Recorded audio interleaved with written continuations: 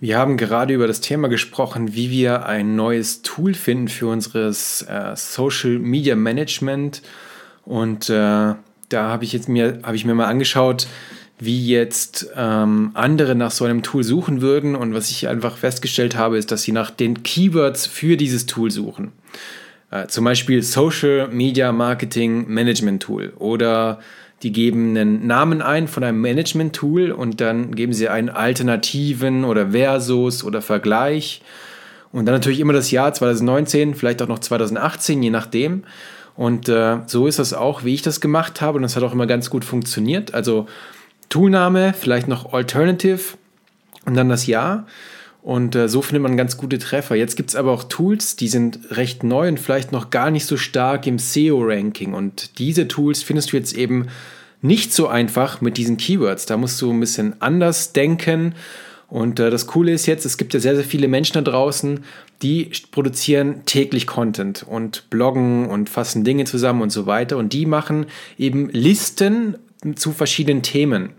Und ein Thema in dem Fall kann zum Beispiel natürlich sein, eben eine Liste von Social Media Marketing Tools.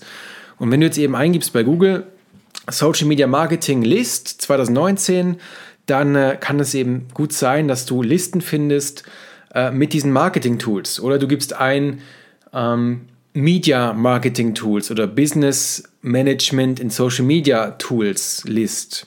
Ja, solche Begriffe, also List, Tools, Comparison vielleicht auch noch für die Vergleiche, oder eben Toolbox kann vielleicht auch mal ab und zu helfen. Und ja, vielleicht es gibt sicher noch ein paar Keywords, die ich jetzt nicht genannt habe. Da müsst ihr einfach ein bisschen umdenken, ein bisschen kreativ sein. Und diese Listen, die bringen eben meistens dann eben wirklich die sehr, sehr gute Tools mit. Also was ich zum Beispiel letztens gesucht habe, ist ein Fintech-Provider bzw. ein Payment-Provider, der mir verschiedene Bankkonten zusammenfassen kann.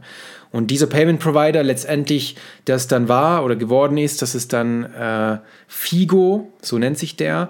Und den habe ich im Prinzip dadurch gefunden, dass ich eben diese Keywords auch so eingeben habe. Also ich habe geschaut nach Fintech, Unternehmen 2018, 2019, Liste, Zusammenfassung. Und dann gab es eben verschiedene Webseiten, die haben dann die Fintechs aufgeschlüsselt, auch nach Bereichen. Also es gab Fintechs zu Kryptowährungen, es gab Fintechs zu Payment-Providern, die einfach Zahlungen abwickeln. Es gab Fintechs zu Banken natürlich, wie N26 oder sowas.